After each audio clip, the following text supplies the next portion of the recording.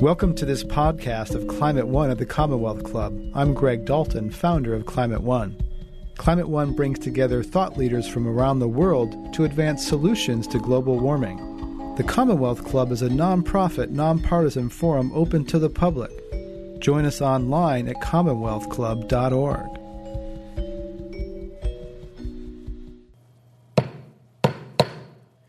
Good evening.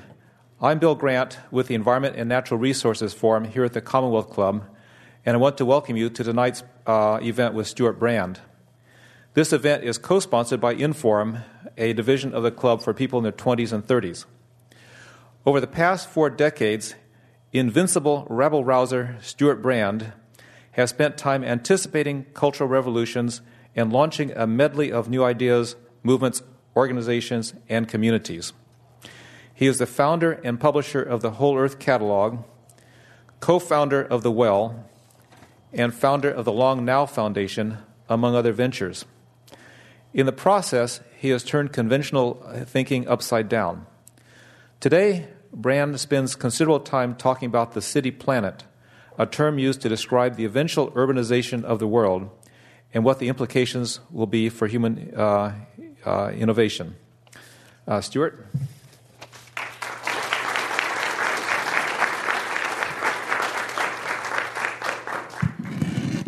Thank you. How's our sound? Is that okay? Wave your hand if there's a problem.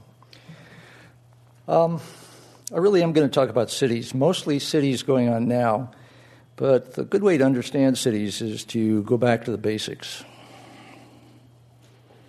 5, 4, 3, 2, fire! We need the sound up quite a lot higher.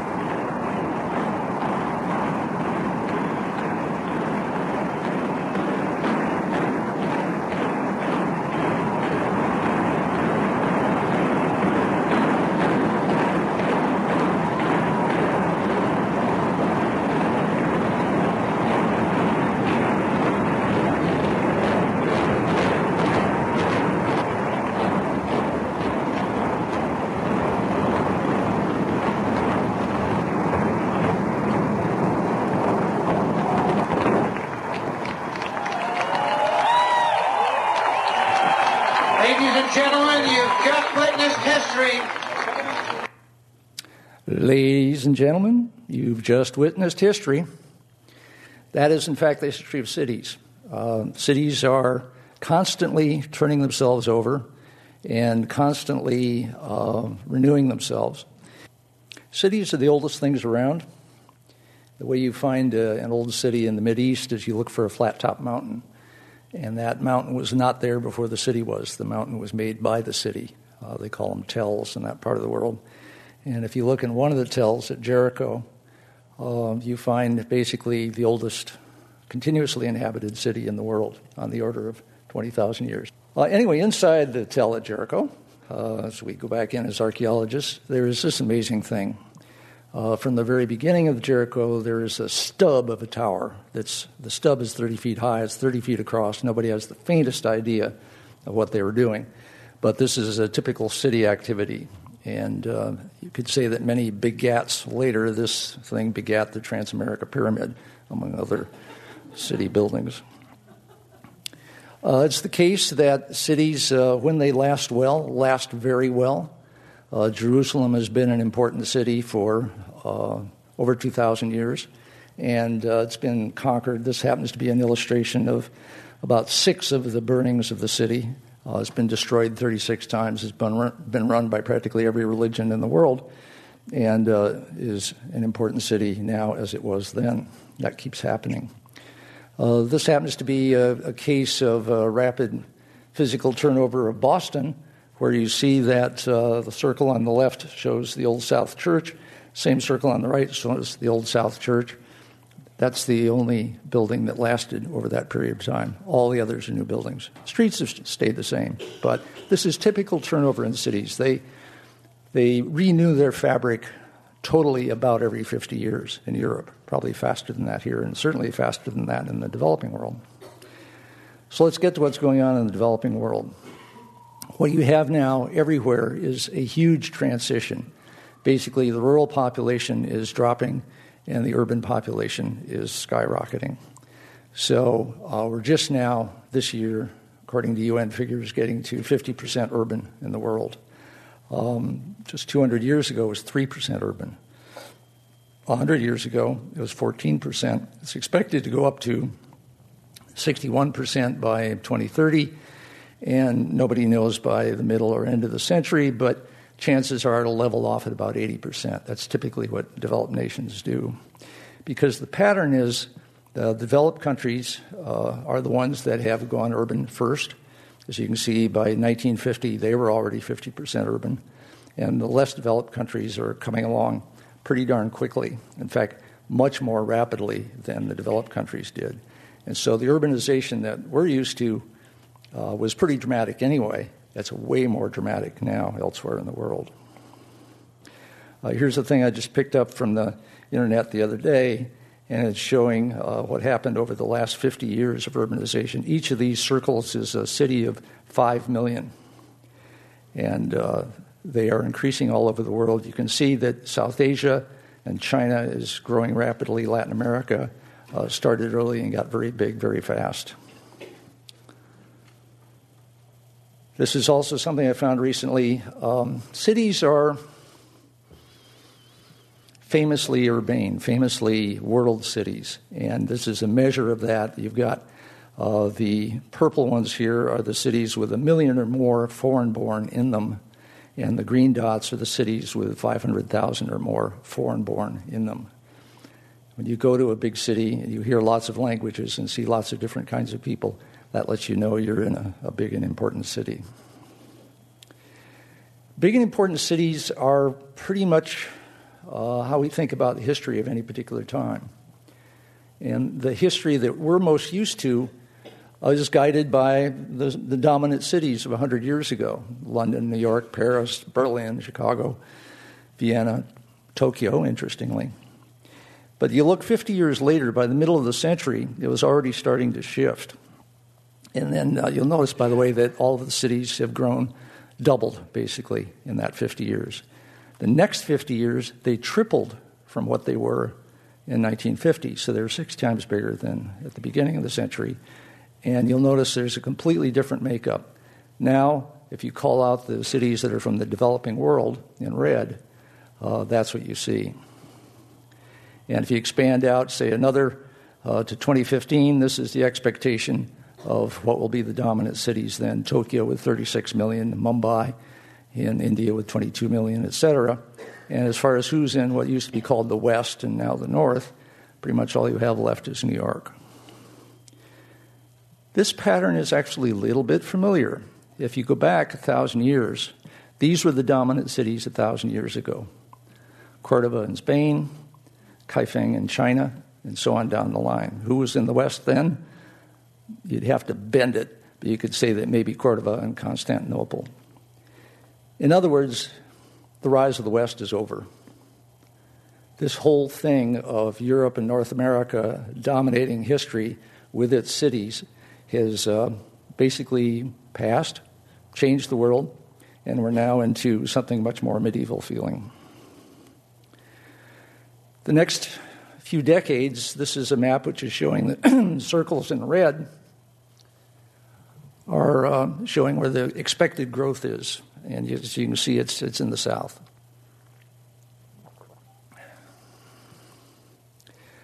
This is a big event. Demographics is destiny, as we say in the futurist business.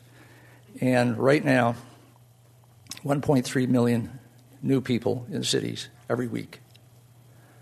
Some of them are being born there. Most of them are moving there.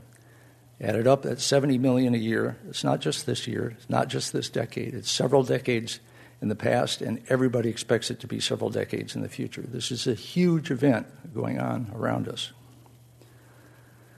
One of the things that's driving it, and that it drives back, is the whole question of globalization.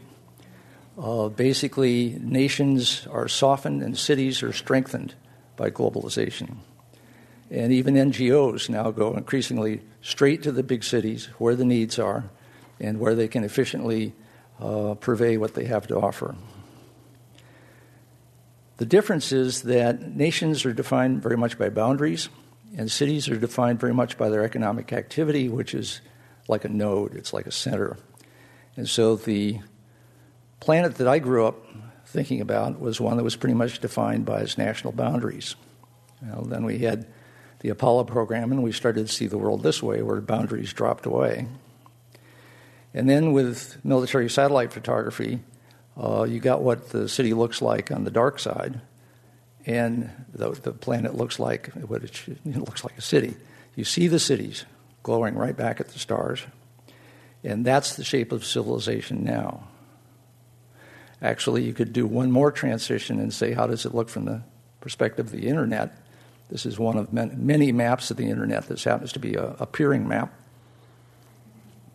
that shows very strong connections between mainframes and connectivity and peering between the bottom right triangle there is between Europe and North America, and somewhat between North America and Asia. Not much connection between Asia and Europe yet, but it's building fast. And so for the time being, North America is the center of the Internet world, but that's probably temporary. An important thing to realize that I hadn't caught on until I started looking into this is that cities have always been population sinks. And there's a reason for that. Basically, it's the more kids you have when you live in the country, the better. It's insurance, they can work. There's not much else to do. And that's where people have lots of children. Once they get in town, you get to the situation that any urban American has now, which is when you're thinking about having a child, it's a choice of what would you rather have, a child or $1 million, and the time to enjoy it. Because that's actually probably a low figure on between lost wages and the sheer cost. This is not college. This is just getting a kid up through high school. It's about $1 million. The equivalents of that are the same, often lower figures elsewhere in the world. So people get to town, and the replacement birth rate is 2.1 children per woman. All the last few decades, rapidly now, the birth rate as people move to the cities, the women move to the cities, get liberated, decide they want to have fewer kids and educate them. Meanwhile, they've got jobs and they're running various organizations. Their birth rate goes right down to 2.1 replacement, and then to the demographer's astonishment, keeps right on dropping. And so in parts of the world now, like in the developed world, in Italy, Spain, Germany, certainly Russia, certainly Japan. Italy, I think the replacement, the birth rate is now 1.3 children per woman. That's radical. But among other things, it means the problem that we used to care about, rightly, of world population, that bomb is being diffused as we speak. And not for any of the reasons we expected. It's basically urbanization, which is driving that. So we'll get to 8 or 9 billion in the next couple decades. And by then, it'll be slowing. It's already slowing conspicuously. Then it'll be leveling off. And already Russia and Japan are losing total population. And a lot of people will follow in that direction. So there's a very good book called The Empty Cradle by Philip Longman. And this is one of his slides that I borrowed. This is a UN projection, one of the moderate ones. It suggests if the world fertility rate stabilizes at 1.85 children per woman, by 2300 we'll be back down to the 2-point-something billion we had in 1960. But the fertility rate in the developed world already is down to 1.56. So we may be looking at a population problem that is the opposite of the one that we've been experiencing for the last few decades. We may be looking at serious economic dislocations caused by population plummeting in this century. Because the next 2 billion people that are coming along are almost all in cities. And those are the ones who are busy. They're not having a lot of kids. This also means that there's some pretty interesting demographic things going on with the age pyramids. And so this is the empty cradle. We're running out of bambinos in Italy and babies everywhere else. And more and more old folks. So Florida may well be the forerunner of North America. And lots of other places increasingly looking like that. even Mexico is aging faster than the U.S. And so you could see a reversal of, that we may have to sell our fence to them at some point because they'll be in greater need of young employees from here than we are from there. So the next 30 years, what you're seeing is these mega cities and hyper cities in the South. They are full of young people. That is where the last part of the population momentum, as it's called, is playing out. The last new 2 billion babies are growing up there. So new cities full of young people, and in Europe and North America and elsewhere in the North, old cities full of old people.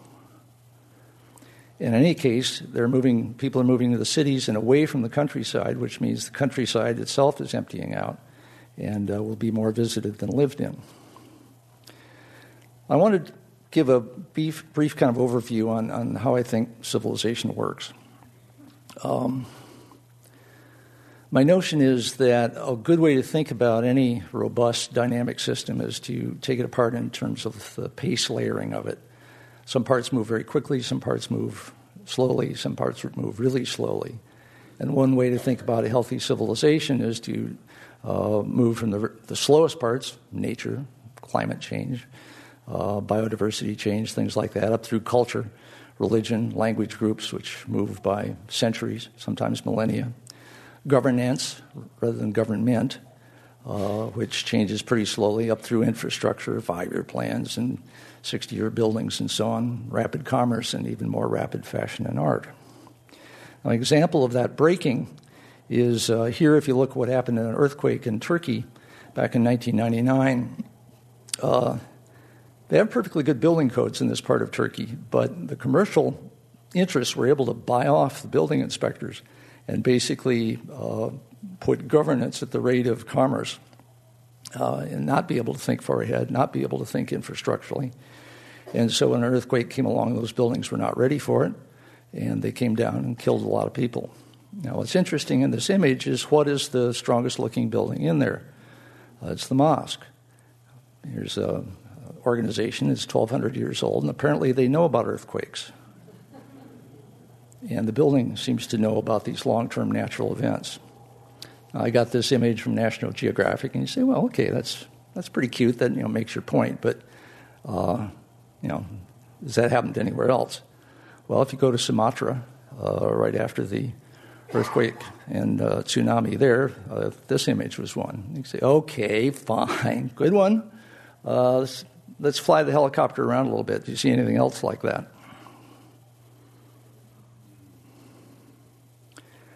There are some parts of our culture, in this case buildings, which actually are aware of natural system timeframes and respond well to them and interact well with them. And that's probably the way to run a civilization.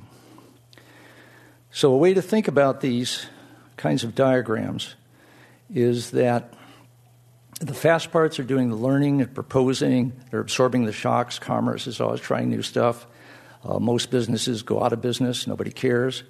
The things that are remembering, the libraries and the codes and the regulations, they're integrating all that stuff. They're making sense of the shocks so that you're ready for the next one. Their focus is on continuity, whereas the fast ones, fashion is constantly telling you what's out of fashion. You've got to get rid of it. And unfortunately, or not, I don't know, it keeps me in business. Most of our newspapers and magazines and web stuff is focusing on the fast-moving stuff. This week's news, today's news, this 5 minutes news.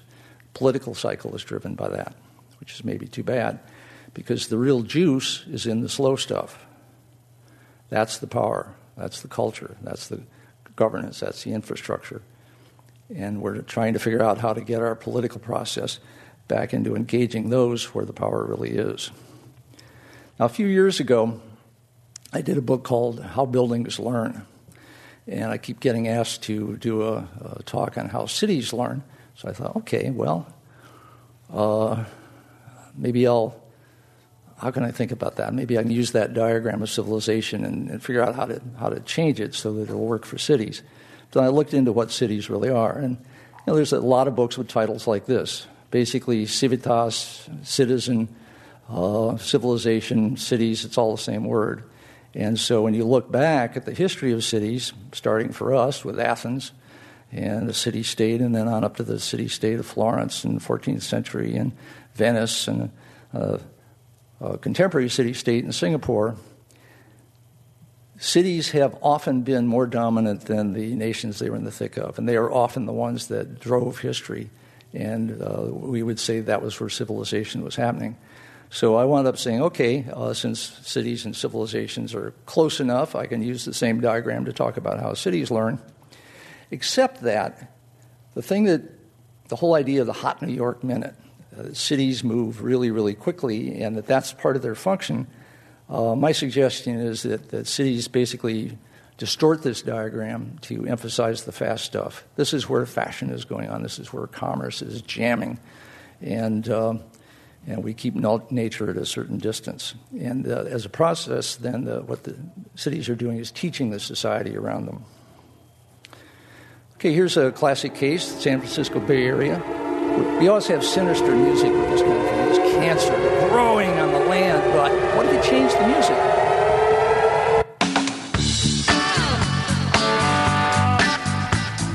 This is not a down story.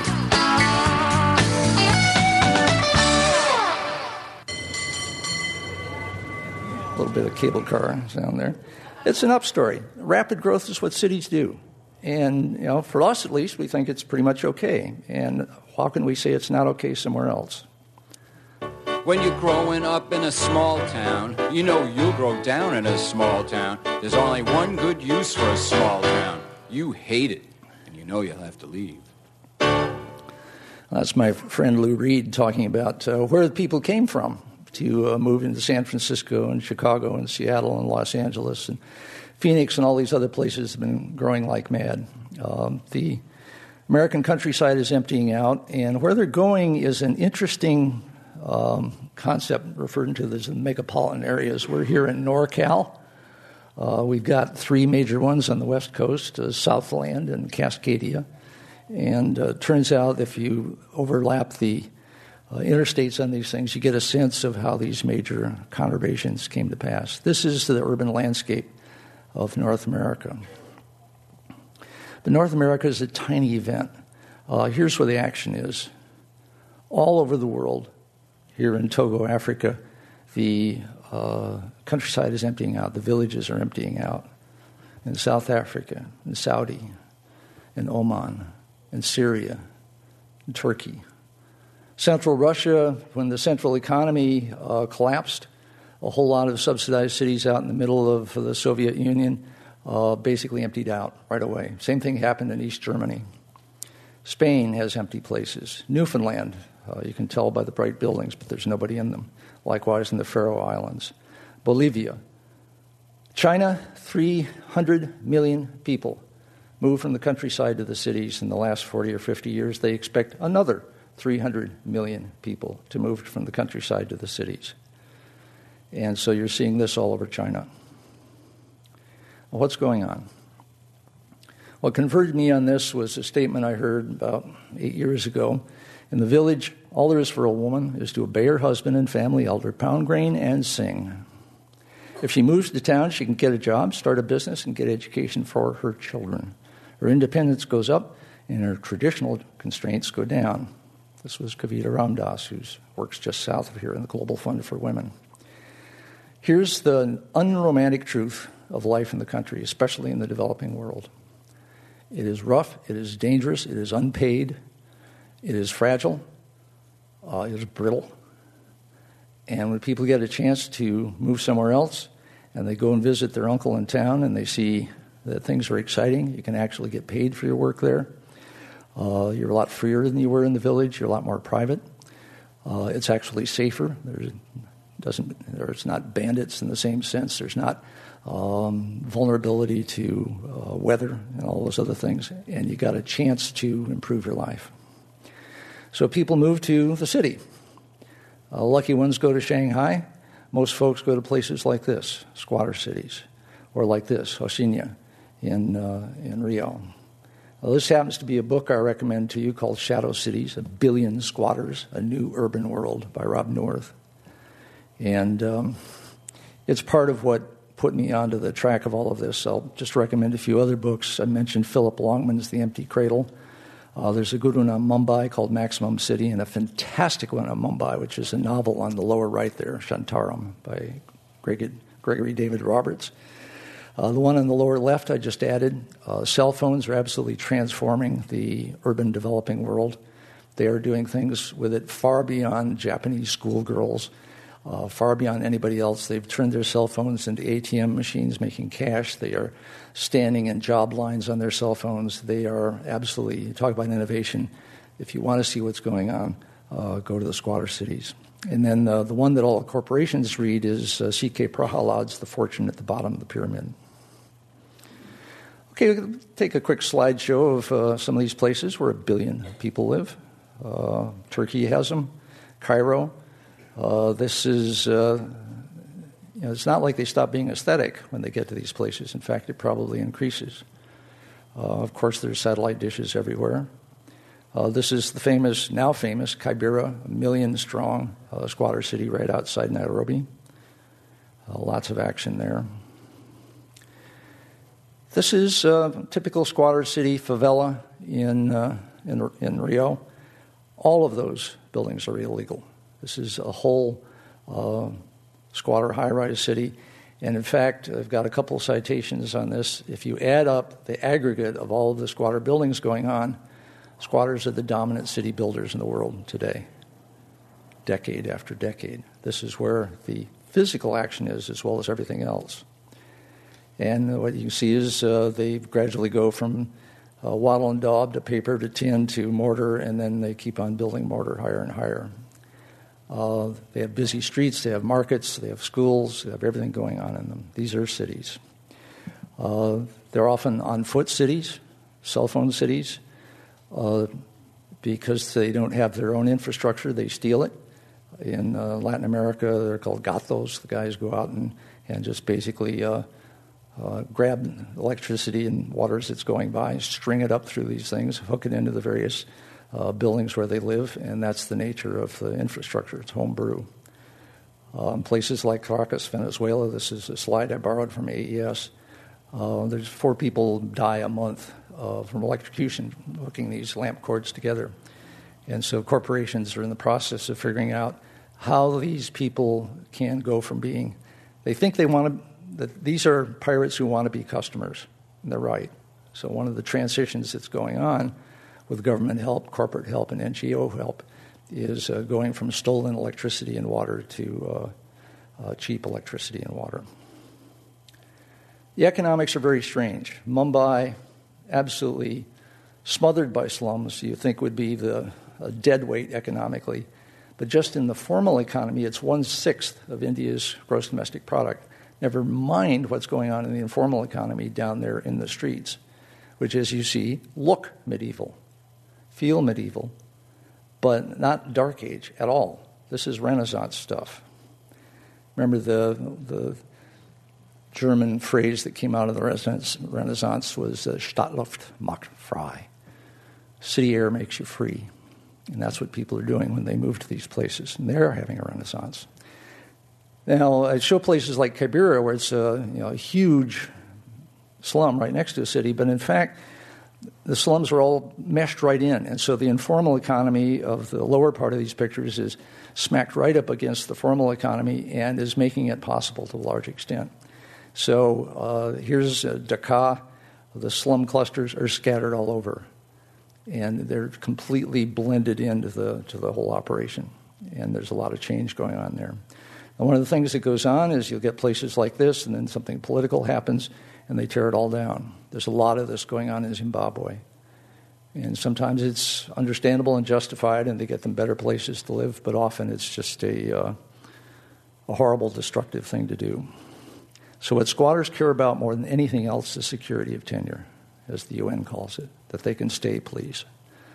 Location is huge. There's not much transportation, so they want to be able to walk to work. And if they can't walk to work in the formal economy, they'll create work in their own world. Water is a big event. Sanitation is a big event. If there's any serious pandemics, people are so dense, 6 people to a room in some of these places, you could have a real runaway situation. Electricity they'll steal, and protection from crime, often from people outside the slum who rip them off because they don't have police protection. Now, we often go to these places and think, well, gosh, what they really need is housing. And so our idealistic architect comes in and gets some NGO money and works something out with the government and builds a wonderful cheap high-rise for the people there, and it instantly becomes the worst part of the slum because nobody owns it, nobody cares about it, it's not incrementally improving, it's just a dead loss. Phone service, thanks to cell phones, you can get a cell phone, used cell phone for $10 in most of these places. It is so crucial that everybody gets one. And so more than half of humanity has cell phone connectivity now. Unemployment, you look at some figures, all those people, they're so bad they're unemployed. Well, they're completely employed. It's just in the informal economy, which isn't counted. And so the children are working and the old folks are working. Starvation, which is a great problem in the countryside, the cities do not have that anymore. And thanks to NGOs, thanks to lots of things, again, in the countryside, you can't get medical care, but in town you can. Sometimes the government helps. And so you can take a place like Indore, and they worked out a program of getting help from the people who lived there to do some of the infrastructure construction themselves. They got sort of quasi-deeds from doing that and turned what had been a slum part of the city into now considered a very proper part of the city. And the main thing that's going on in places like that is the education for the kids. This is the future. The education that's happening is often mom and pop kind of stuff, but it's education, and it's happening for the children of the billion in the squatter cities. Now you look at these places and look at that street in Mumbai. What's going on there? Well, basically everything's going on there. Everything you would find on Market Street, only compressed and on foot, including, of course, an internet cafe and all the rest of it. The informal economy has been very little studied yet. But what you've got is a lot of different ways. You go to these slums and you think, oh, gosh, these poor people, they don't have any money. There's quite a lot of money in the slums. It's coming from people renting stuff to each other, building stuff for each other, employing each other like mad, providing all sorts of services, and then the remittances coming in from illegal workers and sometimes legal workers overseas. One rough guess in developing countries is that 60% of the employment is in the informal economy. We don't have numbers on it, we're guessing. And so what that means is the economic theory has not caught up with the reality of the world just now. It's very much like dark energy in astrophysics, where there's this, the universe is not only expanding, it's accelerating. We don't understand why. There's this, we'll call it something constant or the dark energy, and we don't know what it is, but it's huge, and it's accelerating and it's expanding. That's the informal economy. So you see it going all over. This happens to be in the famous huge slum in Mumbai called Dharavi. And, you see everything from hair cutting to people making mattresses out of cloth scraps. On the lower right there, the huge laundry area where the laundry is done for the entire city. And economically very, very busy. Even in Kibera. People are working, people are selling stuff to each other and to the formal economy. It stinks. Now you can see this and say, oh gosh, that's pretty great. There's a lot happening there. If you go there, it's rough. It smells awful. But people are smiling. They're doing lots of stuff. They're not a population crushed by poverty. They're a population busy getting out of poverty as fast as they can. It takes a while, but they're doing it. And you see things like this. They are taking the possibilities of phones and moving them in all directions. This is a picture from Jan Chipchase taken in Delhi, where there's an entire street where, if we break our cell phone, that's pretty much it. We throw it away. There, a broken cell phone, everybody here knows how to repair every kind of cell phone there is at the, down at the chip level. And so that's why you can get cell phones for $10 in these places. And then people find various ways to share them, and they're moving the chips in and out and turning them into money and so on. This happens to be one of Jan Chipchase's photographs. It has gotten to the point where people's street addresses is their cell phone number. They're way ahead of us. These are folks who live in cyberspace physically.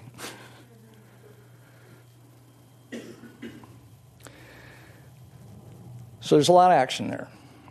And especially look at the lady on the right with. The main event, I think, that's going on is when people move to the cities, the women get liberated. As Kavita Ramdas pointed out, this is a major event for them. And so the women are running things. They are the ones who get the microloans. In Kenya, legally, only women can get these kinds of loans because they're the reliable ones. They form these credit circles, and they're the ones who will pay it back. In some countries, it's illegal for a woman to own property, but they are, in fact, the best keepers of property. So 1 billion people, and they are in motion, and they're being joined. 1 to 2 billion more are expected in the squatter cities. This event is not even beginning to be over. These places are where so much action is because I think they are doing exactly what we did in San Francisco in the 1840s and 50s, which started as a shanty town. They are generating their own economy. They are organizing their own situation. They are building incrementally, which means with great adaptivity. They're providing support for each other in terms of not the tribe, but of the nuclear family that collects in town and by neighborhoods. And since governments are not stepping up, religious groups are. Something like 10% of humanity is Pentecostal Christian now, and they are taking care of business. In the Islamic countries, it's Islamicists, places like Morocco, and Shivaji cult in places like Mumbai. Religious groups are taking care of business. This isn't necessarily missionaries. These are, those many are. It's typically local groups. So besides being population sinks, cities are wealth creators. They always have been. That's what they do. And as a result, all of this new city action, this is where billions of people right now are busy climbing out of poverty, and not via property. It's via this other thing. And so there's a lot of transformation, and with all the horror and crime and every other thing that goes on with this process, I mean, it really is Dickensian. This is London in the 1840s. It's tough. But people are rising up, and they are being inventive as hell. And one of the things we can do if we're interested in innovation is pay close attention. As an environmentalist, I'm interested in cities anyway as green events because they're so dense. But if you want density, go to Mumbai, where you got 1 million people in a square mile.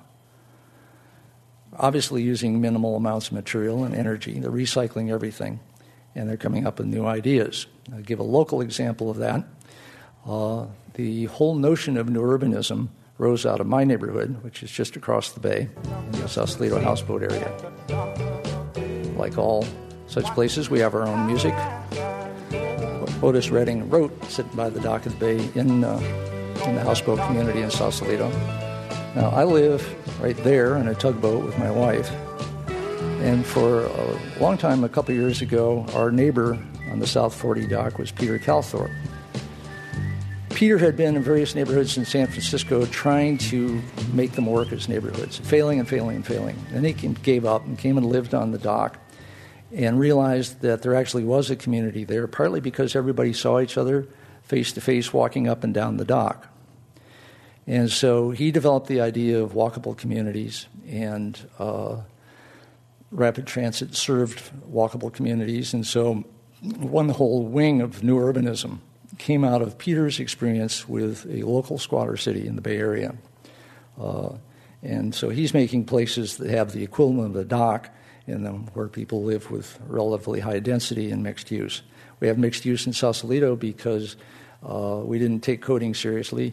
400 houseboats invaded in the 50s and 60s, and then only later got gradually legalized and gentrified, the typical sequence that goes on with squatter cities. I think there's something missing from the studies that are being made of the so-called ecological footprint. And it's this, that we've been looking at the ecological footprint of cities and worrying about how big it is and how to make it smaller and so on. And that's great. But I don't think people are necessarily looking at it in contrast to how people are sitting on the footprint they make when they're living in the countryside, driving around, using a lot of material. Typically, I think it's not just suburbs that are relatively expensive, but a lot of the way out there in the countryside folks are leaving a larger footprint than they need to, and that may be one of the reasons they're moving to the city, not out of necessarily goodwill to the environment, but because they want to be in a more economically dense action, and part of that is a kind of environmental efficiency. When the people move out of the countryside, the natural systems move back. In the developing world, where every place where the shrubs and trees are being cut for firewood, people move away, those things come back. Places where they're killing wildlife as bushmeat, people move away, the wildlife comes back. And so I think that there's some prospects here that we can see more about. So the sort of summation is that cities are transformative. They're transformative for the individual, especially for women. Families develop the process of having shared income from a variety of people in the family at various times. They get the advantages of fewer children and more education. And in the society where this is happening, you get more wealth happening, you get participation in the globalization in the world city. There is lower population pressure thanks to this and lower environmental impact. What drives all this? People are not moving to town because they're being asked to. In fact, they're usually being told not to in most of the developing world. Don't come here, we can't take care of you, go back to wherever it was you were and don't bother us anymore. What's driving them into town is the chance to get paid, to get a job, to get some opportunity, to get some education for the kids, to get out of the static situation they're in the countryside. They see the actions in town and the bright lights, and they go to the bright lights, and they're right to. So in terms of the green perspective on this, is there an environmental strategy? I think the first thing we need to do is get more sense of what's really going on, pay attention to it, collect the data, and then do a couple of things. One would be to go out and increasingly preserve and prepare the natural systems in the now empty countryside, because people will come back.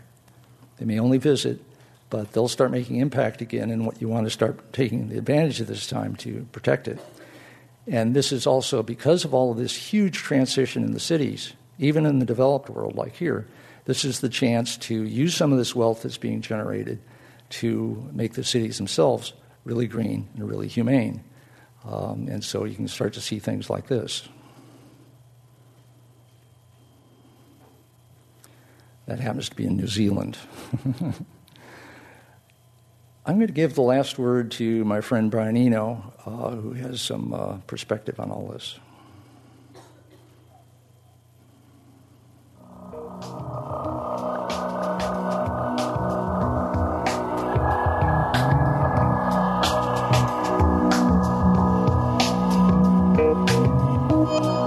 If you got some questions, now's the time to go to the mic.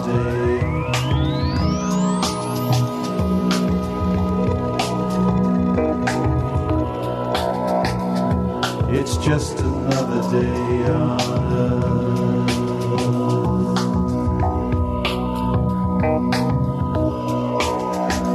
Oh, it's just another day. Just another day. It's just another day on earth.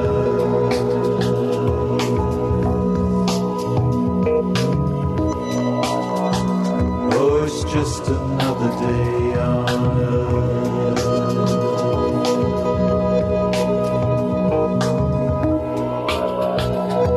It's just another day on earth. One day we will put it all behind. We'll say that was just another time. We'll say just another day on earth.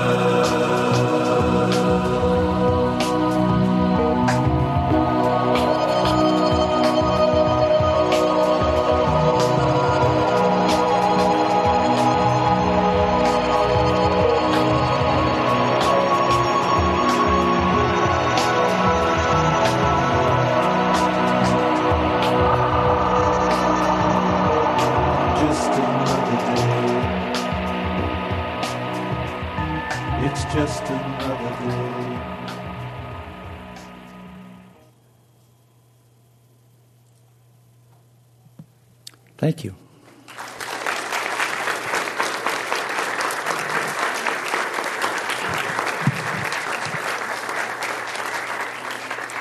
Questions?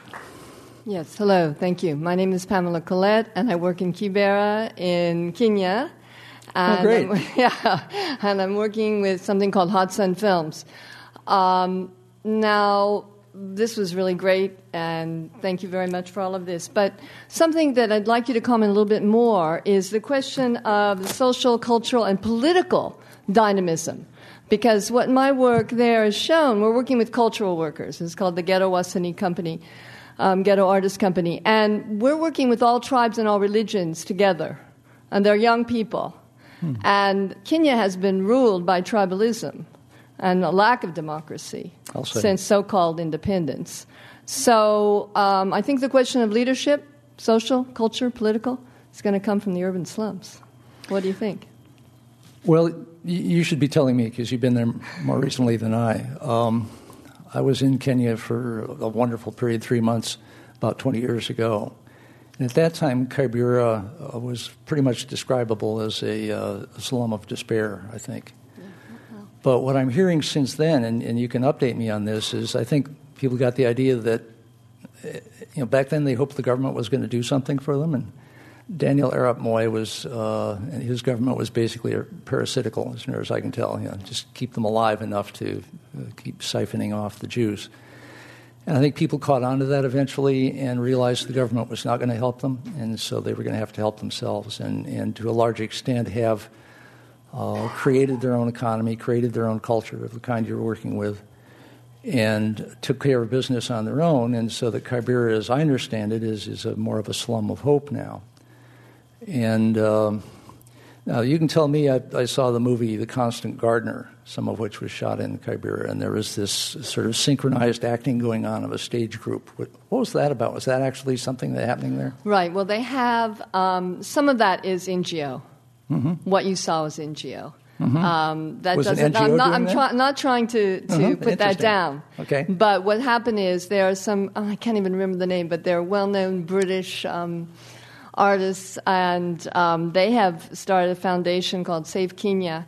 And what they do is then they get local talent, local people. Sometimes they write the stories, sometimes they're written outside. And then they go around and do plays and stories about HIV/AIDS and that sort of thing. And they get small money for doing that. So that's quasi-indigenous, not completely indigenous. But the people that I'm working with, it's completely indigenous. Sounds great.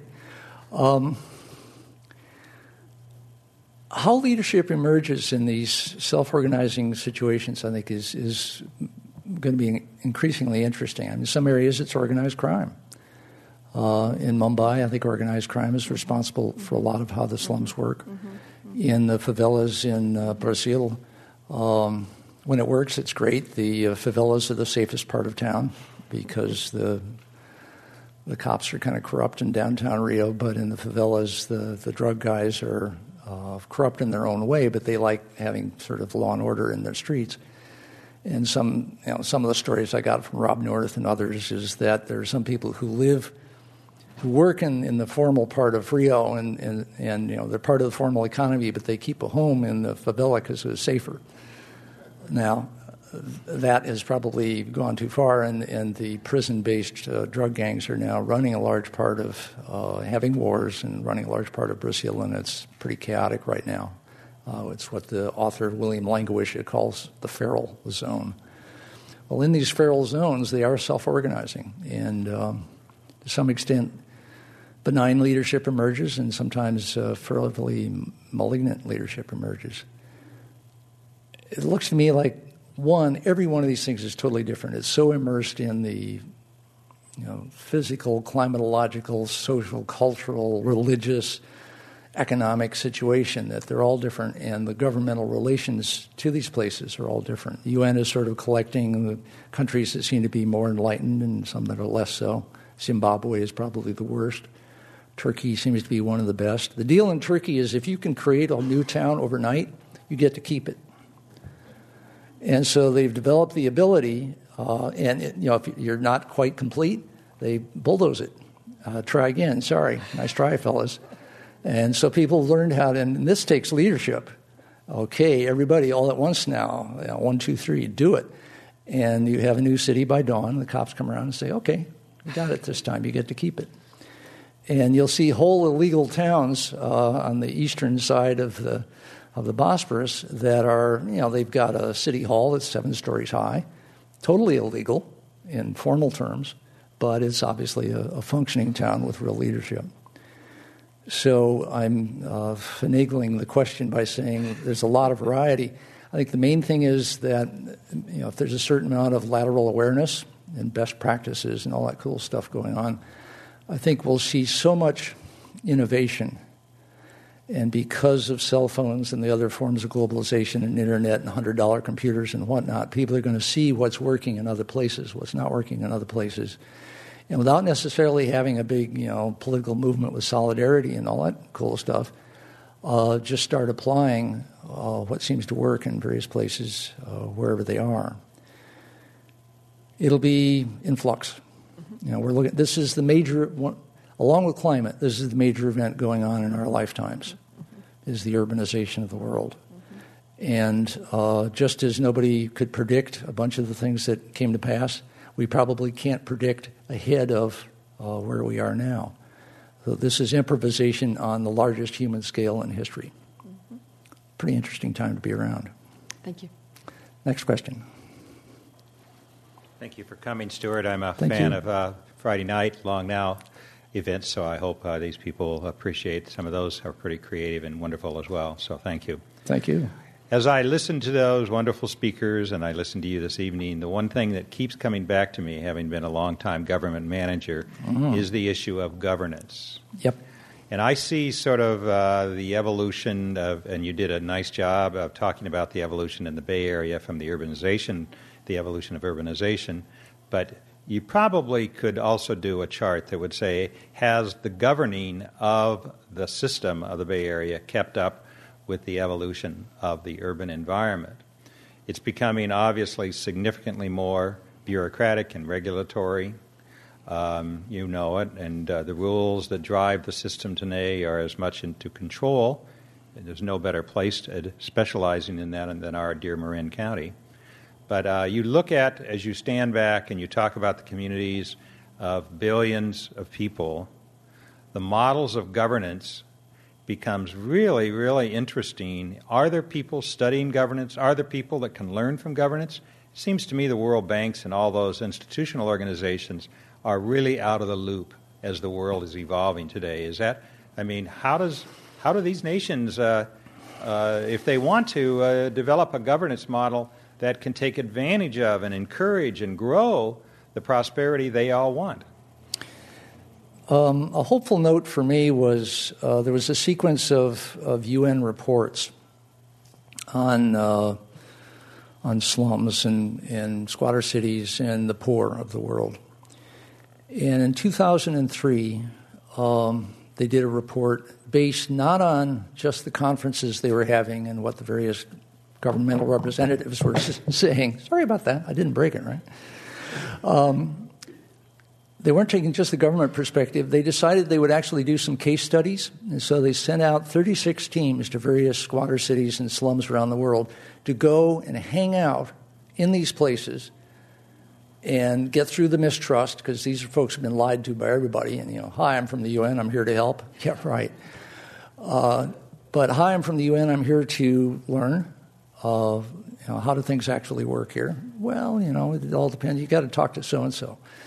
And they hung out for weeks and months and came up with economic analysis of how the slums actually worked. And that's the 2003 report that I cited in here from the UN. And that was the one where the first time you started to see the acknowledgement of how much organization was already in place and how much resourcefulness and how much energy, in the sense that you need to help provide security of tenure.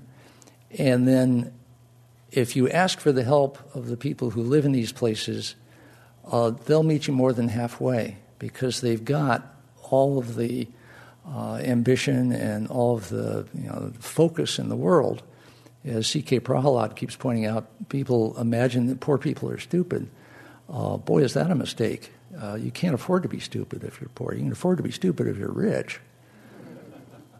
But these are folks living on the edge, and so the ingenuity and energy that is there is boundless. And it is not easily, but can be, it's already self-directed to a degree. You take that and work with it as a good listening government person, and as happened in the one place I mentioned in India, you can go a long way. So I think part of what's going on is respect and looking for what are the things that you can sort of work with that are there and not try to come in as, okay, the government, we have the solution. Ivan Illich told me about what happened in Mexico City after the earthquake they had about 25 years ago, major earthquake. And Ivan was always living in the poorest parts of town because that was his idea where the action was. He was right. After the earthquake, those were the parts of town that got themselves back on their feet first, because they weren't counting on the fire guys coming, they weren't counting on the cops coming, they weren't counting on NGOs coming. They were used to taking care of things on their own, and so those parts, the poorest parts of Mexico City, came back to life right away and started repairing the damage and taking care of business, taking care of other people. And then, unfortunately, the officials showed up and told them to stop doing all of that, and they would now run things, and so everything kind of came to a screeching halt. So, and we had the same thing here. I happened to be in the middle of the 1989 earthquake here in San Francisco, and it was the local volunteers who were doing all the rescuing. The fire guys were fine, except they didn't have any water, and they had gas coming up into these buildings, so they were burning with people stuck in them. When the cops showed up, they tried to chase some of us volunteers away, and we ignored them. It is, always going to be local folks who take care of business, and the government either works with that or against that. That's the choice, in my humble opinion. Yeah. I just had a question. I wanted to see if you could expand on environmental strategy. So you talked about lack of awareness, lack of data, in greening cities, and interested in hearing the perspective of in developed countries and also in developing countries. I have a feeling I don't know as much as I should know about what's going on environmentally with cities.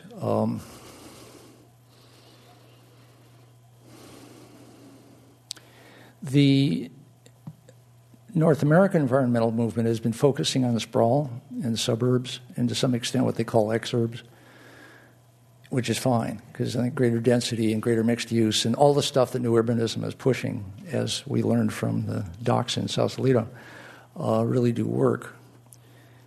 And Manhattan is probably the greenest population, the greenest city in America because it is so dense. And people don't drive and all the rest of it. But the comparative studies I've been looking at, I haven't found them yet. Somebody might come up with them. Haven't been made of the impact of people out in the boondocks. I know that some people who are pretty respectably green moved out to the countryside. There's a wonderful article in the New Yorker about 3 years ago called Green Manhattan, where the guy said, I went to Vermont to live the low-impact life, and lo and behold, my impact was a lot greater in Vermont than it was in Manhattan, so he moved back. Also, I'll bet he got bored in Vermont. That keeps happening. Why are we having this talk in San Francisco, a big city? We're not doing it in Sheboygan, Wisconsin. There's reasons for that. I'm not in Rockford, Illinois anymore. There's reasons for that. But the greening is because of climate change, I think. There's now a new level of urgency and knowledge about not only energy issues, but natural system issues and water especially. Everybody says that water is the next oil in terms of geopolitics. Wars are being already fought about water, and a lot more to come. So this will be a biological half-century. Biotech is taking off. But it'll also be a environmental / ecological / natural systems political half-century because we're sorting out a lot of this stuff in context of climate change and this urbanization. Let's do one more question. Hey, you noted that one of the distinguishing features of all these squatter cities is the absence of formal title to land. The absence of formal title, right? Yeah, and it seems like that makes them especially vulnerable to government as a kind of a shakedown operation or divide and conquer strategies, or, it adds a level of insecurity. Is it perpetuated? Because some of these squatter cities with unclear titles have been like this for decades and decades, not transitioning to gentrification. Is that in order to preserve their title is a wonderfully vexed issue.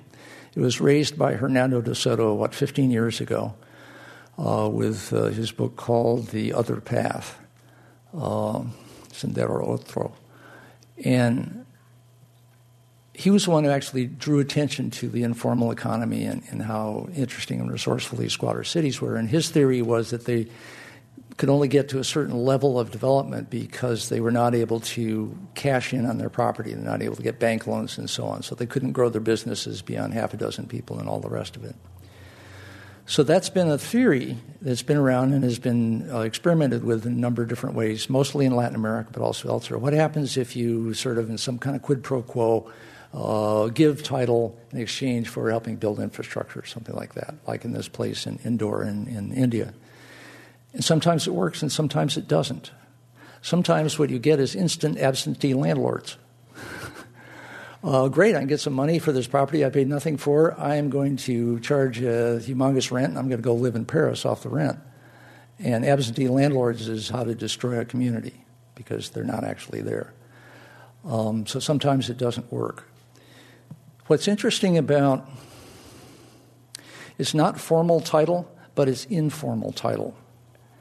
In any particular neighborhood, everybody knows who, quotes, owns any particular place, and they can charge rent for it. And there may be some neighborhood fussing over, walls and where your place ends and mine begins and all that kind of stuff. But it has worked out in this constant negotiation because the community is so dense and the gossip is so dense. I mean, we're used to having dramatic things happen in our life maybe twice a year. That's about all we can handle. Well, these folks are having dramatic things happen 6 times a day. And that's one of the reasons they're not necessarily going back to the villages because it's pretty interesting. But one of the byproducts of all that interaction is that you can actually have an informal economy run on basically locally densely maintained understanding of whose place is whose. Eventually that gets legalized. It takes decades. And that's, I'm sure how it happened here in San Francisco. This is my shack. Mining law it was developed here by miners, and the whole idea of the claim had a lot of precedence. So in a sense, there's claims and claim jumpers out there in the squatter cities, and that's how it's proceeding at this point. It will get legalized in various stages, like in Turkey. I think we should call it an evening. Thank you very much.